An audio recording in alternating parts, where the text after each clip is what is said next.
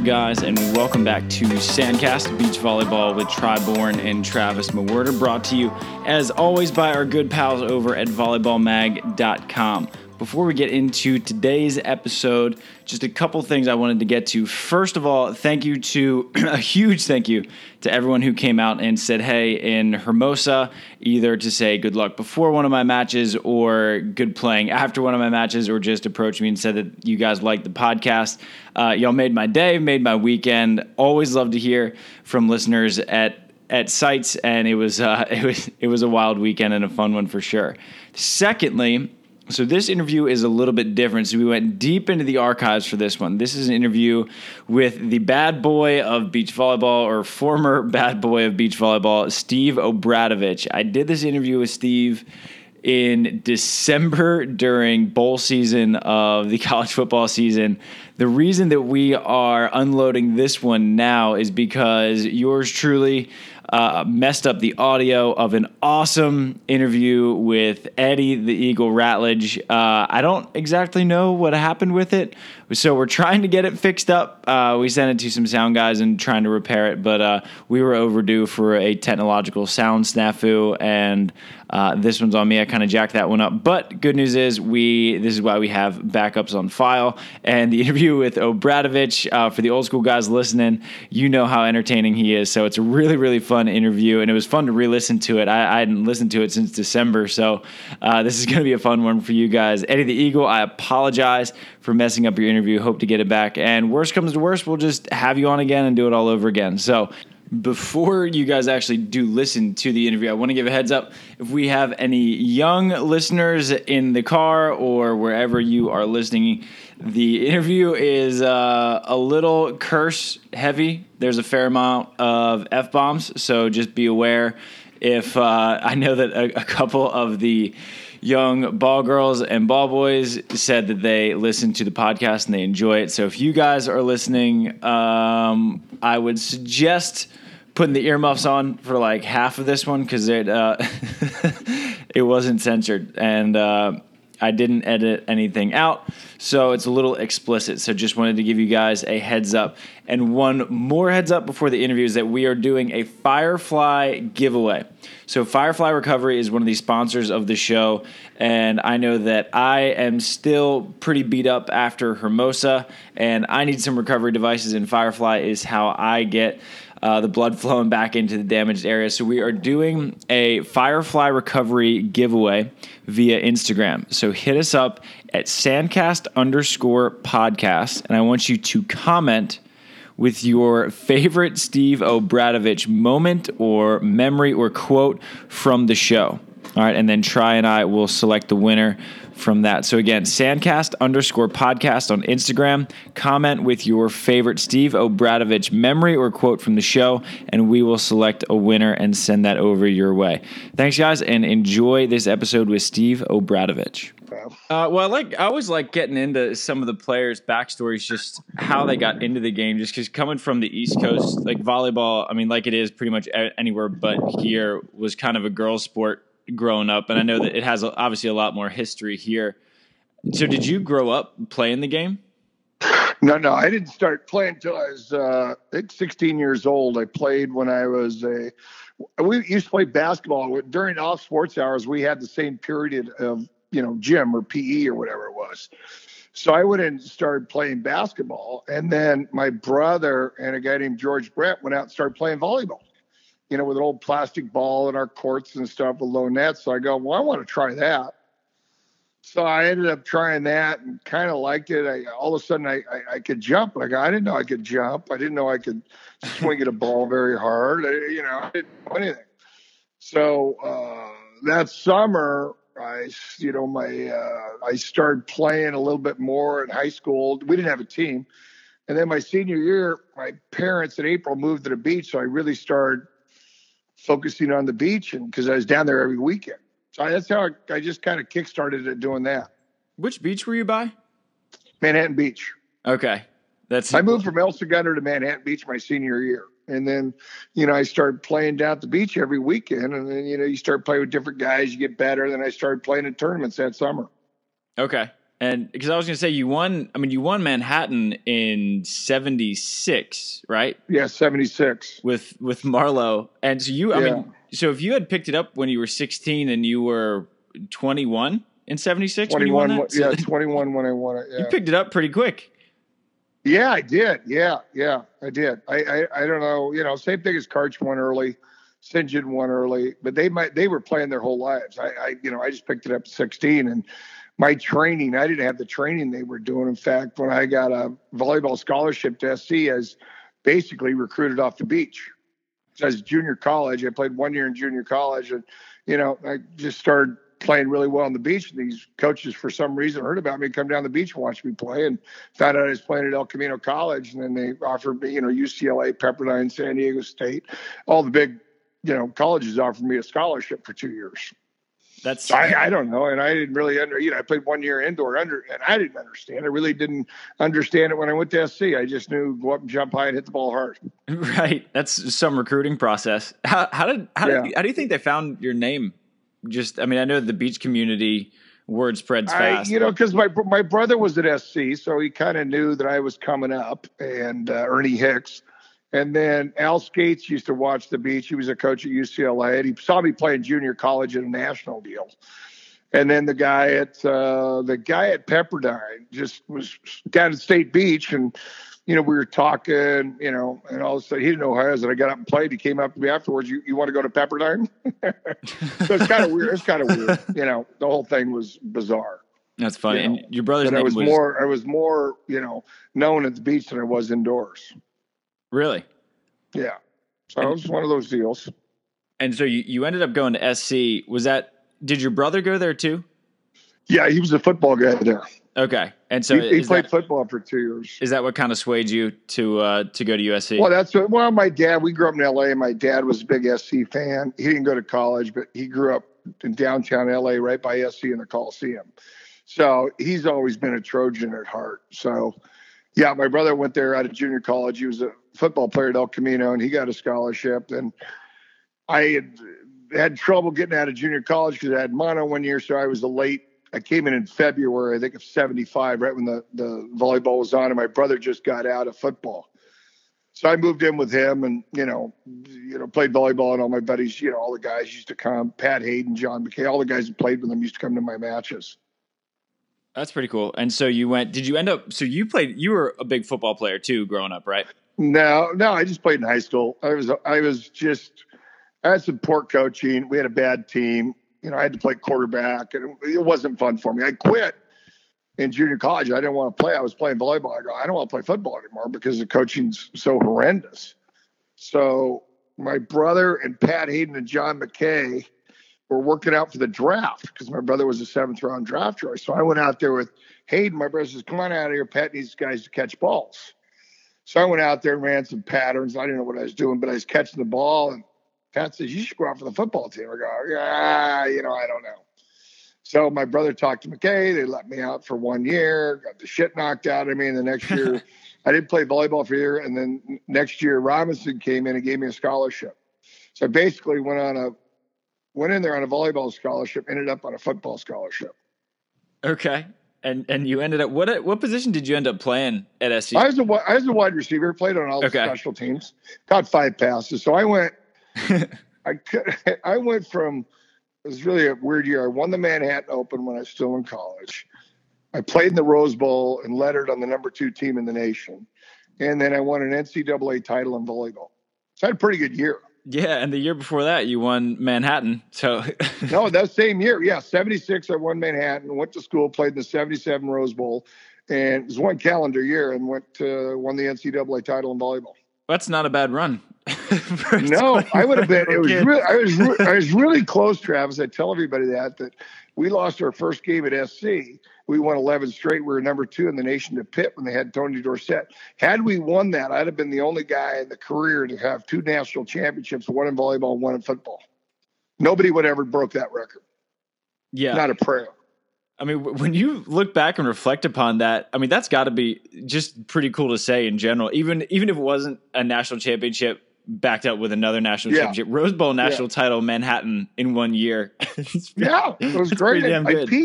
I peaked at 22. I was like a gymnast.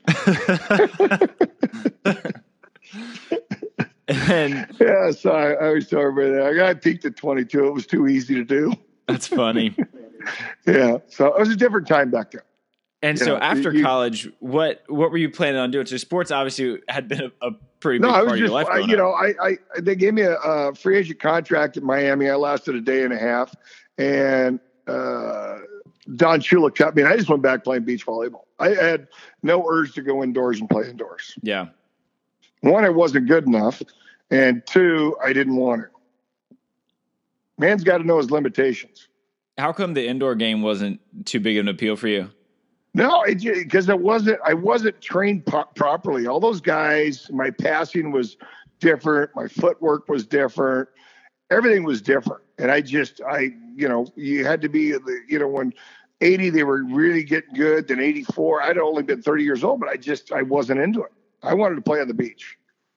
I mean, I didn't want to be around stuffy gyms, and I wasn't good enough. I just wasn't good enough. I was a really good indoor player, second team All-American. I was for college, but I wasn't an international guy. But I could beat all their asses on the beach, which we used to do, except Karch. Yeah, I was going to say, I mean, when you came out to the beach, what were your plans post-graduation, just work-wise? Because I know that when you left SC, that was still when money was just starting to trickle in. No, it wasn't even close. It wasn't even close. Yes. It didn't get big till to tell you the truth, till probably 85, 86, probably 88, 89. 89, it really started getting big. Yeah, I was looking at just your BVB, and it looked like the timing of your volleyball career. It seems like you pretty much got out just as it was starting. Oh yeah, I got married and had a kid, and I knew there was a future outside of what I was doing. I was a 7th seed when I left. I just said I got to get out. I mean, I had a wife, a kid, a house. This isn't going to keep me married for very long if I keep traveling 26 weekends a year. Right. So it just wasn't going to do it. So my shoulder hurt. I could have played 4 more years, but I go, there's another avenue out there. I can make a lot more money, and I'm thinking about the future. So I was, pretty smart about that, and it worked out really well for me. Yeah, I mean, you founded your own restaurant. Is Julie's still around? Is that no? They tore that down. I left there in I think 92. I still worked there on weekends, and then my mom and sister ran it. We closed it in 96. Thank God. Friggin' nightmare. It just wasn't where my dad left, my brother left, and I followed him, and I got into real estate business and title insurance, and everything worked out really well for me. That seems to be the most popular landing spot among former volleyball players. Everyone I talk to now is usually doing something with real estate. That's because there's a point to that. There's a couple guys with jobs. A lot of guys get into real estate because they're used to being on the beach. They're used to not taking any shit from any coaches or from anybody. Right. So they figure they get into real estate. It's the same thing. They're working for themselves. They go, this is great. And they can use their competition deal going, okay, I'm going to compete against these guys. I don't have to be in the office at 9:00 every day. I work my own hours, and it makes perfect sense. Yeah. They're in the area, they know the streets, and it really, you think about it, it makes pretty good sense. Yeah, it does. Yeah. So that's good. I mean, if Hovland could be a realtor, I'll tell him, I said, if you can be a realtor, anybody can. Are you and Hovland kind of close just because you guys have such similar stories, just being a dual sport athletes at SC? Did you guys go to school together? What's that? Did you and Hov, were you in school together? No, he came in. He took my, one asshole left and another one came in. But that's what I played with, some really good volleyball players, but they're just boring. So I was the guy that, I chose everybody off on the other side because, they knew me from the beach, they respected me, and I would just get on their ass and tell them they're horse shit, even singeing. Never got to play against, Karch came in when I left too. So I had zero respect for any of those guys on the other side of the court. It showed. And then, Bob Yoder, Celso, Dusty DeVore, they never said anything.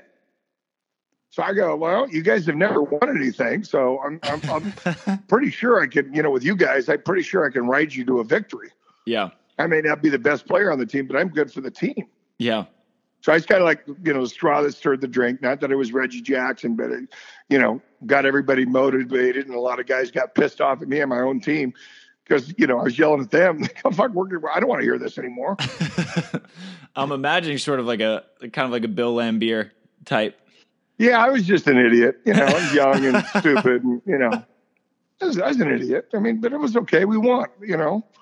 So I mean, my reputation precedes me, but it's not. A lot of it's just play acting. I don't know why I did it. I was a friggin', dysfunctional kid, I guess. Grew up in a great family. I just was dysfunctional. And I mean, an entertainer, it seemed like, from everything. Yeah, I know. Everything. LA Times stories, and the word entertainer came up a few times. Yeah. I mean, that's what it was. I figured volleyball needs somebody like that. And I've always been a clown. I've always been a big mouth and stuff. So got kicked out of a lot of classes, and, I always thought everything was funny. So it was just, I just wanted to entertain. I wanted to be like, you guys are so boring. We're never going to get anybody watching us unless there's some idiot out there like McEnroe or Connors or anything like that. Right. There's got to be a couple idiots. And I don't think they have any idiots now because they put this tight control on them, the AVP, which, they're not part of the FIVB when they're overplaying here, right? Right. They're part of the AVP. So he could let him go over here. He could let him go. You let him go to a certain point. Like the guys, give me an example of guys in the NFL that can dance in the end zone now. So you can, control it and give him a little bit of line. But, they look at the ref, and the ref's got his yellow card out. You can't yell at him. You can't look across the net and yell at somebody.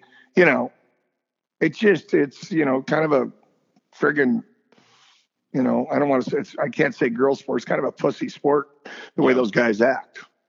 And I mean, it seemed, back then, just from everything I've read and everyone I've talked to, it seemed like it wasn't, not that there were no rules, but it was definitely a lot looser than it is now. I mean, how much have you seen the atmosphere change? That's the way beach volleyball was forever, because we used to ref our own games. So now, the older guys don't like to see it change because you can't get the color out of there.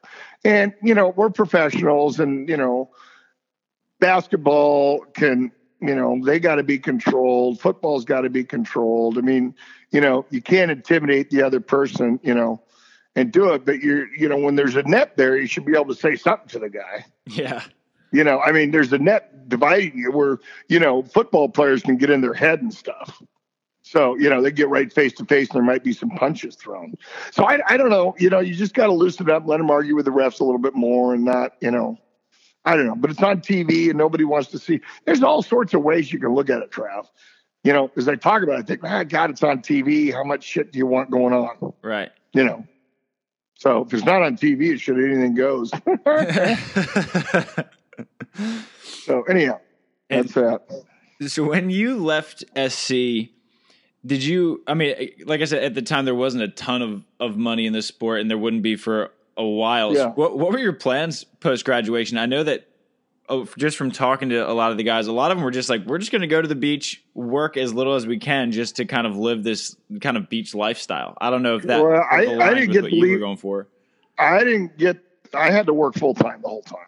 When I got out of college, I was a waiter at the Chart House, and then I went to work for a liquor company when I was 22, and I had to go out and sell liquor. I had to drive from Manhattan Beach to Orange County every day, to Garden Grove, and go call on liquor stores and package stores and, or markets and grubby bars, that were open at 6:30 in the morning.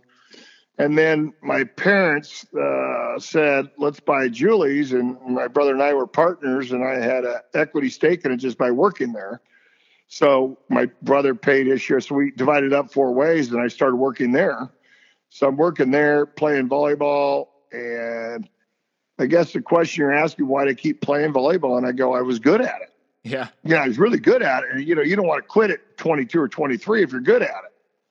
I like the adulation of people. Some guys get out of college, they never get to fulfill any dreams of, doing stuff, playing a, semi-professional sport or being the top guys in America playing.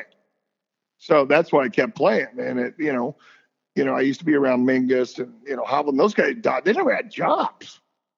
I don't know how they made it. They went over to Europe, played volleyball, and saved their 20 grand and lived on it through the whole year. But I just couldn't.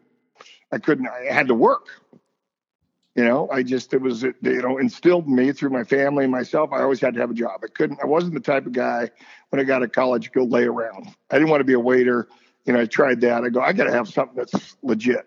Right. So I was always thinking down the line to get some sort of resume built up where I do stuff. So I stayed at Julie's from 79 to 92.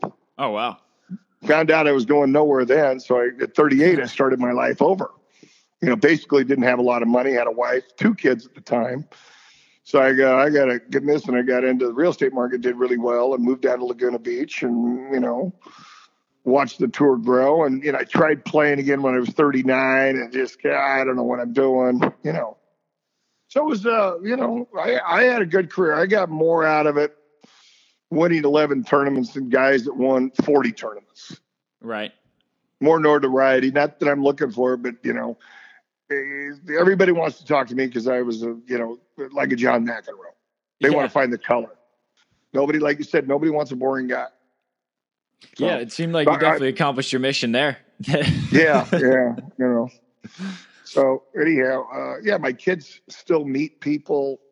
I still meet people coming up to me, and I was in the elevator the other day at my office. Guy goes, "You Steve Obradovich? I used to watch you play volleyball." I get it all the time. That's awesome. I go, "How do you guys? What do I look different?" I think I do. You look exactly the same. I go, "I'm 63." I go, "What are you, 90?"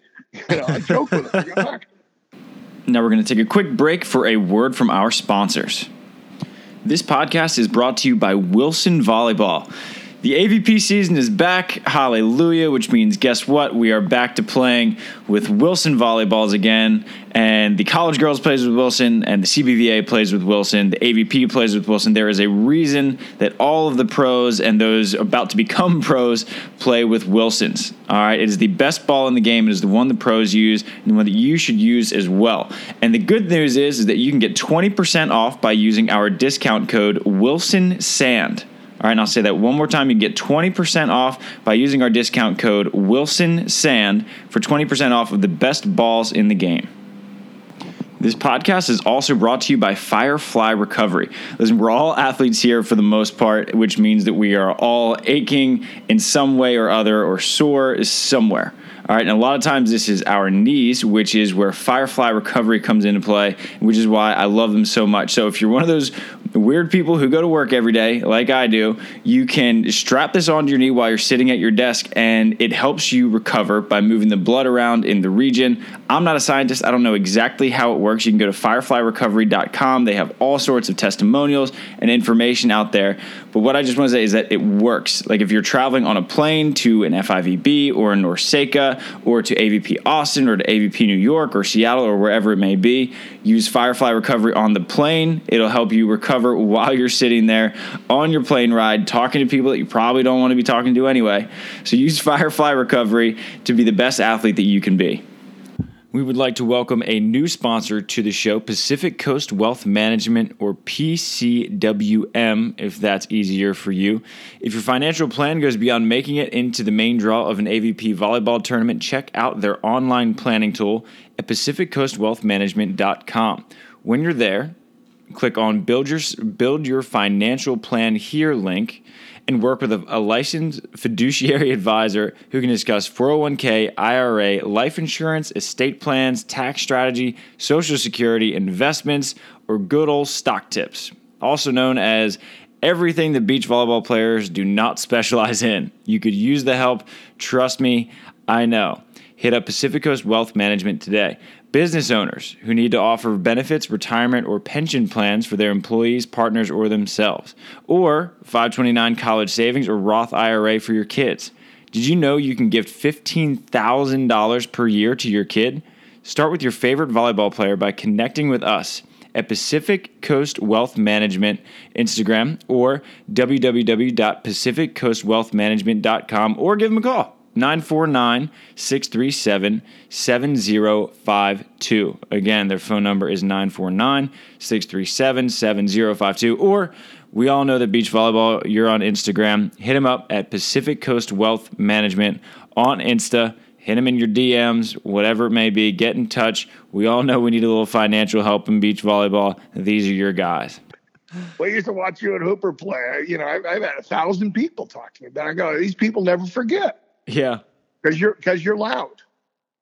Yeah, that's funny. Does that surprise you when that happens? Or at this point, are you? That doesn't surprise me. I'm used to it. Every day. It surprises the shit out of my kids. Because, you know, growing up, they'll go, oh, your last name's Obradovich. Is your dad Steve? Yes, my dad's Steve. Yes, he played volleyball. Yes, he was a big mouth. They still run into people. They still, I mean, you know what? I'm not, you know, it's not like I'm my buddy George Brett, who I grew up with. I'm a nobody, you know, but somehow people in that volleyball world, the volleyball world's a real small world. I was going to ask you if it was that George Brett that comes to mind immediately. I'm guessing it is. Oh yeah, him and my brother were in kindergarten together. That's where I, you know, got like, you know, George is a great competitor. We used to play wiffle ball, basketball, and you know, that's where I didn't have a fear factor growing up or playing volleyball or sports. I go, shit, I already got the shit beat out of me by my brother and George, how to compete. So I mean, you know, George was like, you know, fearless competitor too, and so was my brother. So, you know, my brother's 7 years in the NFL, or 9 years in the NFL. George, Hall of Fame baseball player, me. So, I mean, you know, although I played volleyball, but they still played, you know, it was great. It was a great time growing up. Yeah. I still talk to them. It's an athletic group of friends. Yeah, it was something. So that's what honed my skills of being an athlete. And George used to play everything. My brother played every sport growing up, and we had some battles in the house. We'd make up games and football games. And yeah, I mean, he's just, you know, because he's over at our house all the time. So we had a backyard. And, you know, he was ambidextrous, so I was a lefty. So he used to pitch to me lefty, my brother righty. And I used to just, you know, 8 years old, I go, this is not fair. He's throwing curveballs at me. The lefty on lefty matchup early. Yeah, exactly. That's tough. Yeah. And I quit baseball because I couldn't hit left-handers. I did the same thing. I'm lefty too. I hated I didn't like guys throwing at my head. I hated it. Me neither. Yeah. And you came in volleyball at such an interesting time. So Event Concepts take over basically as soon as you graduate SC, and then you know, from 78 to 84, Event Concepts run it, and then that's when the AVP gets founded, and you know, you guys protest the World Championship. So what was that time like when the AVP was beginning to sort of push out Event Concepts?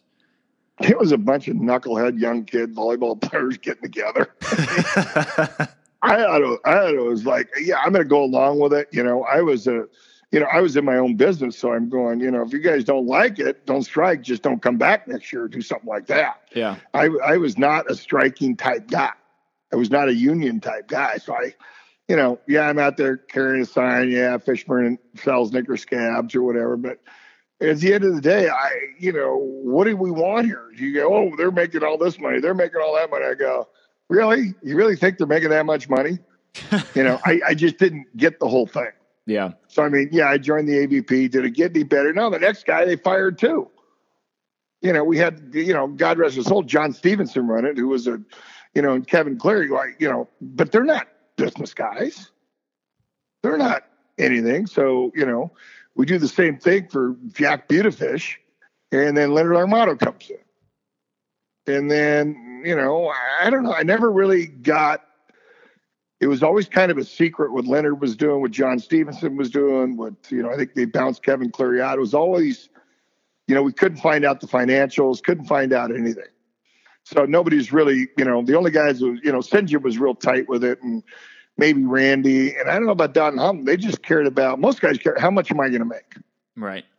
You know, there's certain guys that want to get into the nuts and bolts of it. I wasn't one of those guys because I knew it wasn't going to be my future. I knew the money's going to grow up at one time. It's going to peak, and it did. Miller Lite got out and just left us like, you know, with our dicks in the wind.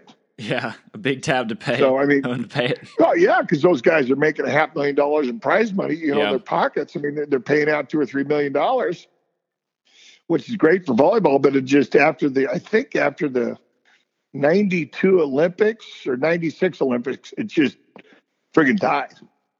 Yeah, it's crazy timing, too. What Karch won, 92 or 90? I think he won 96. 96 was Atlanta. That was the first Yeah, time yeah. Beach was in the Olympics, and it gets all this Yeah. fanfare, and then the AVP goes broke.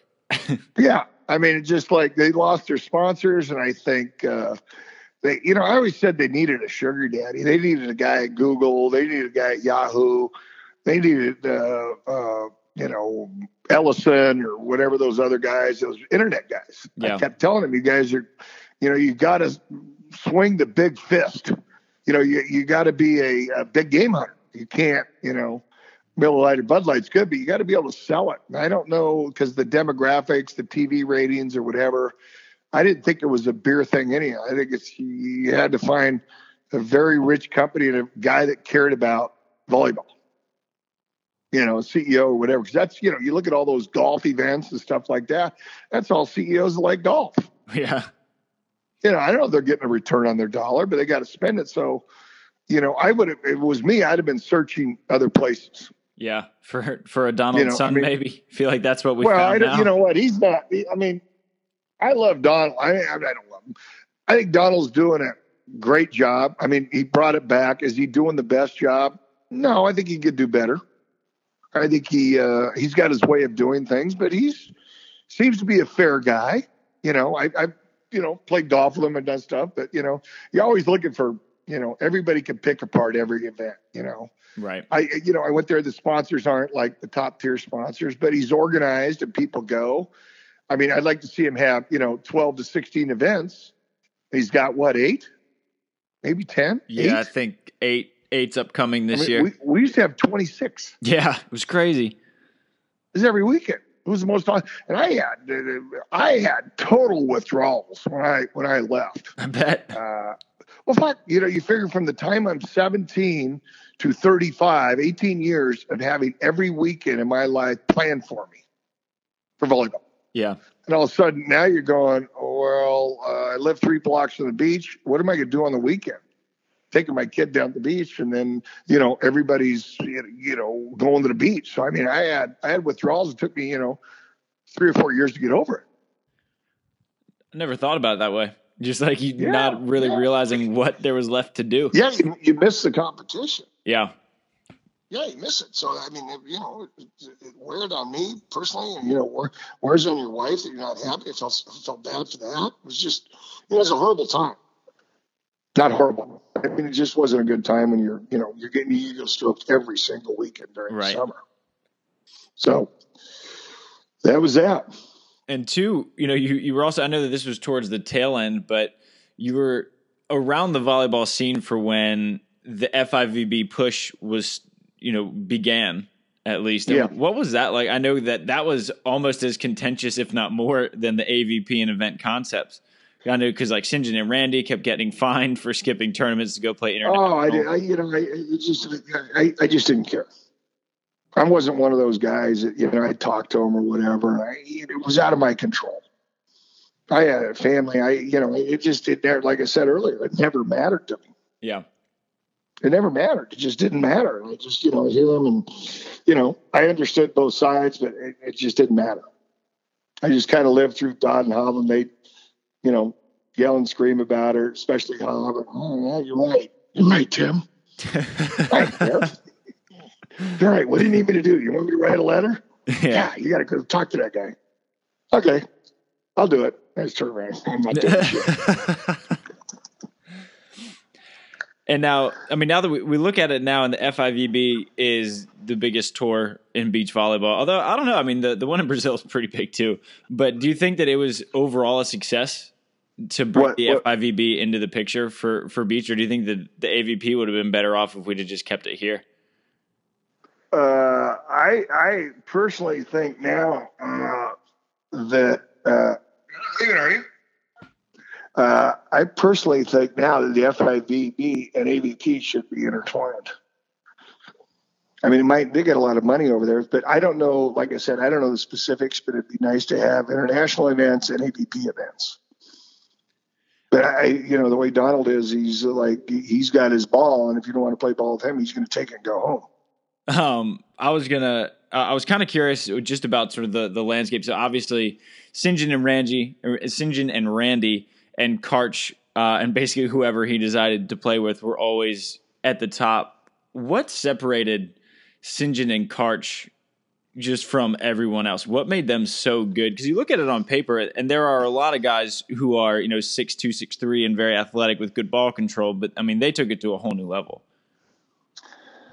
God, that's an interesting question. They both had very good ball control. They both played extremely great defense, and they both, for the most part, always had really good blockers playing with him. And Karch used to take turns with Steffes, but St. John never blocked. He had Randy behind him. So, I mean, Randy was, such a dominant blocker, one of the most dominant blockers of all time. So, I mean, St. John had such an advantage doing that. But, he's played with other guys. He won with Karch. St. John was a great defensive player. Right. Can't take that, but he had Randy, and Steffes used to beat those guys, Karch and Steffes, because they both blocked, and I don't know. And then Whitmarsh and Dodd, they were there, so they were similar because they had ball control, and they had the mindset where they couldn't lose and they wouldn't lose, and they had good players playing with them. So, I mean, that's their similarity. Their competitiveness, their mental toughness, and they had unbelievable ball control, and they had, their unbelievable shots. They both can hit it anywhere on the court they wanted to at any time. They're very precise. Most of it's mental. They're just grinders. In the old school, we had to play a long time or all day or game to 15 points. Cindy was a grinder. I never seen him get tired. I never saw Karch get tired. It's funny hearing a lot of the old school guys talk about, if a player cramps in the Olympics or something, the first thing they bring up is we used to play for 10 hours all day. Oh, we always do it. Yeah, we do it now. These guys have two matches a game. Dalhousie going to play 2 matches, win 21-15, 21-17, and you play the other one, he's done for the day. Yeah. It's like, fuck. We look back at it. My wife, I don't know how you did that. Play from first match was at 10, and you don't get off the beach till 5:30. Yeah, it's pretty crazy looking back at some of the old Manhattan Beach Opens where you guys would play from sun up to sundown and then do it again. I played the next when Marlo and I played the Manhattan Open. We played from 8:00 in the morning was our first match, and the finals got over probably at 7:15 to 7:30. Just nonstop. It was dusk. Yeah. Well, yeah, nonstop because you're in a losers bracket. Yeah. I look back at it now, I go, fuck, that's a lot of games to jump and stuff. But I had that, that euphoria or whatever. You don't know you're tired. Yeah. It's crazy. I never got tired the whole time. I was ready to play again. Next day I woke up, I could play. It's just you're running on adrenaline. I never, there's only like 4 or 5 tournaments that I won that I felt like that. Where shit, who wants to play next? Where I wasn't tired. Yeah. And when you look back at that Manhattan Beach Open win, I mean, you were so young at the time, and now you've got your name on the pier, and you have what, four kids now? Yeah. And how cool is it to show them that plaque on the pier? Oh, they don't give a shit. You're the first person I've heard say that. Yeah, they don't care. Maybe they've heard so much, read so much or whatever. They don't give a shit. I try and tell them about, because I live in Laguna and I won the Laguna Open in 1977. And I go, hey, let's go down there, stand at the boardwalk. I'll show you what I played. I used to do that. I'll say, look, girls, I won that tournament. I go, Dad, shut up. They won't even walk down there to see that. They all 4 went to Laguna Beach High School. I don't think any of the 4 have ever been to the beach there or walked on the boardwalk with me. Really?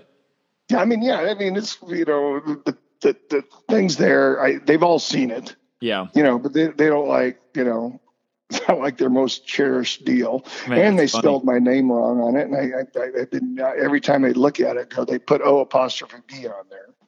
So one of these days I'm going to tell them, hey, you got to reinscript that thing.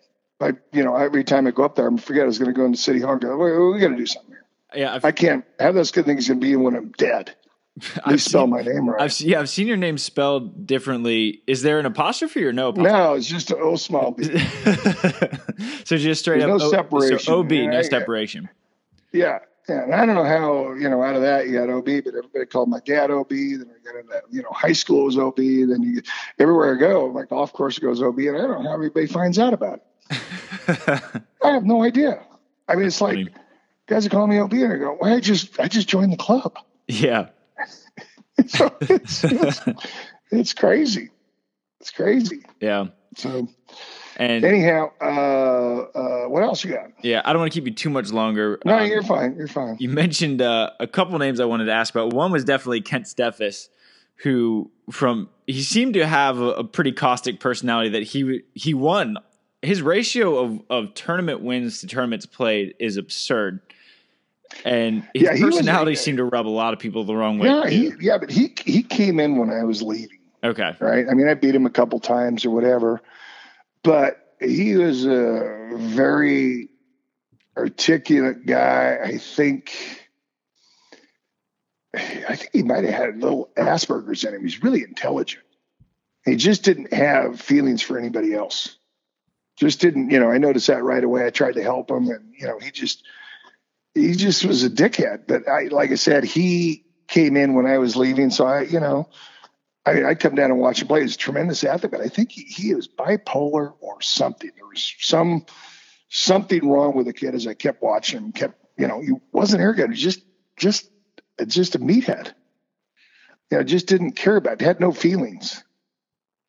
And just a really good volleyball player too, apparently.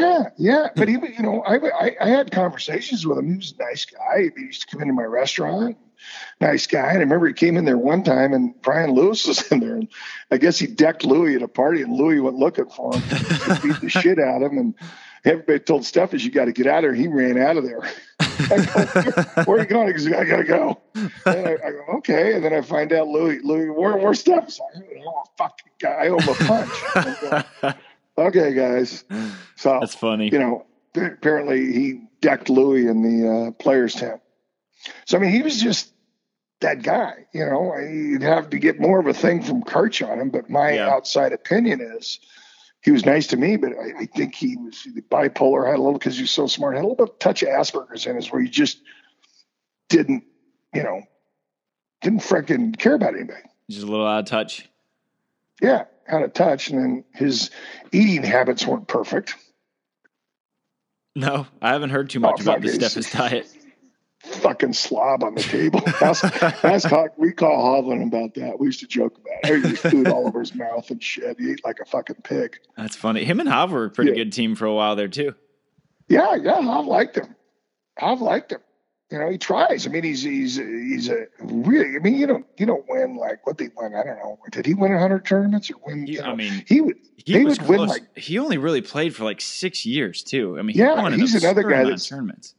He's the other guy that saw the end coming and goes, you know what? I don't want to do this. I'm too smart. I got a lot of money right now, and he was a smart kid. I used to play with him. He's a competitor. I mean, they used to win out of the 26 tournaments or whatever they were. They'd win all but 4 of them. Yeah, I just pulled up his BVB. He won 110. And Steffes did? Yeah, his first win was in 89. So we got 100. Steffes and I got 121 between us. That's good. that's a I always get around Dot and Hovland. I go, shit, we got 11 Manhattan Owens between us. This is good. Shut the fuck up. You only had 1. That's what I told. Right. We still got 11. Me and Tri had we had April Ross on the podcast a couple weeks ago. And when I posted a picture of us on Instagram, and I was like, "Yeah, between us, we have like 20 AVP wins." And oh yeah, isn't that great? Hey, it's just the facts. I can't make it up. Didn't lie. Yeah, it is.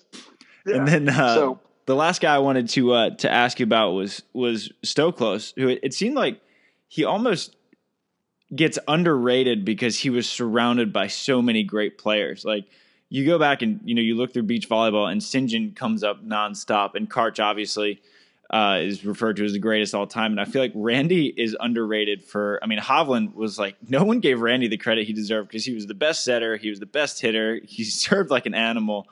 And it seemed like just Stoklos, he wasn't even that big to be such a legendary blocker either.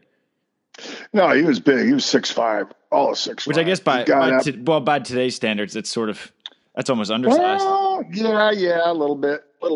I think Randy could have held his own in any deal. I'd agree with that. No, he was. I mean, I played with him in a couple tournaments. I mean, I was the first guy to like play with him, start playing with him. At where the hell we played? We played at Manhattan one year, and should have gotten the finals. Could have won. I friggin' played I was so tired I couldn't even finish barely finished against Mingus and Gage, and I had him 7-0, 8-1. I lost badly because I was out of energy. But no, I think he gets his due. I mean, we had a players vote, and he was like one of the top blockers and hitters on the tour. And everybody used to go, "Oh, Randy Doki, he's not very smart." And I go, "This fucker is a PhD on the fucking court. I mean, he is really smart. He used to help me and say, Steve, here's how he's blocking. He didn't tell me how he blocked me, nor did Hovland, but they would help me with other guys. But Randy was, I mean, you take, for all the credit St. John gets, Randy should get the same credit. Right. Right? I mean, that's how good they were. And that's what it seems like to me, just everything that I read and look at. And it seems St. John kind of overshadows it a little bit. Well, St. John knew how to speak. Randy wasn't, he didn't always say the right things. He didn't kiss the right ass. St. John was a manipulator, which is good. I'm not saying that. St. John knew how to manipulate situations so he would get the press. Randy wasn't, he's just kind of goofy Randy, but, he wasn't that goofy winning 120 tournaments with everyone. Yeah. I mean, he's pretty fucking mentally strong, if you ask me. So, yeah, he's one of the best of all time. I mean, for sure. I mean, he had the sweetest hands in the world. I don't think there's ever been a setter like him, ever, to set St. John to 124 victories. Very rarely would I see him bump a ball. He'd always set it with his hands. Yeah. But you just, St. John, it's like, Abbott and Costello, it's all those combination of teams. There's always one guy that sticks out more than the other guy. There's always one guy that smothers brothers. You're not old enough to know that. I mean, there's always a straight man and, a comedian, but, St. John happened to be the star of the show. There's always one in there. Right. It's LeBron and his posse. Well, it's St. John and his horse. Yeah, true. Guess that's why Kyrie left for Boston. What's that? Yeah. Well, there you go. So, I mean, they're both, I wouldn't give anybody the edge. Probably give Stokos the edge because he could win with a lot of different partners. Yeah, he did. He won with I guess so did he won with Mingus. He won with a lot of guys. But he was a phenomenal. Hey, we used to play in Manhattan, and we got to be 40. When they finally, I was older, obviously, in Hovland. And we played in 40s, and we would draw a big crowd because St. John, Randy, me, Dodd, Hovland, Stoklos, and Ludes, and these guys would put on a show when they were 40. It was unbelievable. Yeah. We would just beat teams. I mean, just beat on teams, and everybody would come watch us play instead of the other guys. Randy was unbelievable. I mean, he could have still played on the tour at 40. Yeah. You see what Hyden's doing at 44. He's still I know. Yeah, fuck, good luck. Yeah, it's a long time to sit there on your knees and go, what am I doing out here? That's what I couldn't believe it. 35 was sort of old back then. Yeah. To be playing volleyball, and I never wanted to be one of those guys. Yeah. I always said I'd quit early. I don't want to be that guy at 38 because you had nothing on the ball. So that's one of the reasons why it was a big reason why I quit. And then now you're what, in Laguna? Yeah, I'm in Laguna and Emerald Bay. I play every weekend during the summer. Oh, nice. And you're a golfer too, right? Yeah. I play once a week for sure on Fridays. We have our group on Fridays that we gamble and stuff like that. So it's sometimes that's what golfing's for. Yeah, it's exactly. We had 12 guys yesterday. It's all the same guys. They're all really good golfers. We range from a +3 to I'm a 4, and then a lot of other guys are 4s and 5s like me, a couple 8s and 9s, and we had a 12 yesterday handicap. But even a 12, they can hack it around pretty good. No, they're fine. We can. There's a lot of gambling going on there. It's a lot of guys can lose $700-800 or win $700-800. And fortunately, I was on the right side of the fence yesterday. It's a good place to be. Yeah. So it wasn't bad. Yeah. Anyhow, I appreciate. That's all I want to hold you for today. If I have any follow-ups though, I'll definitely give you a call. And then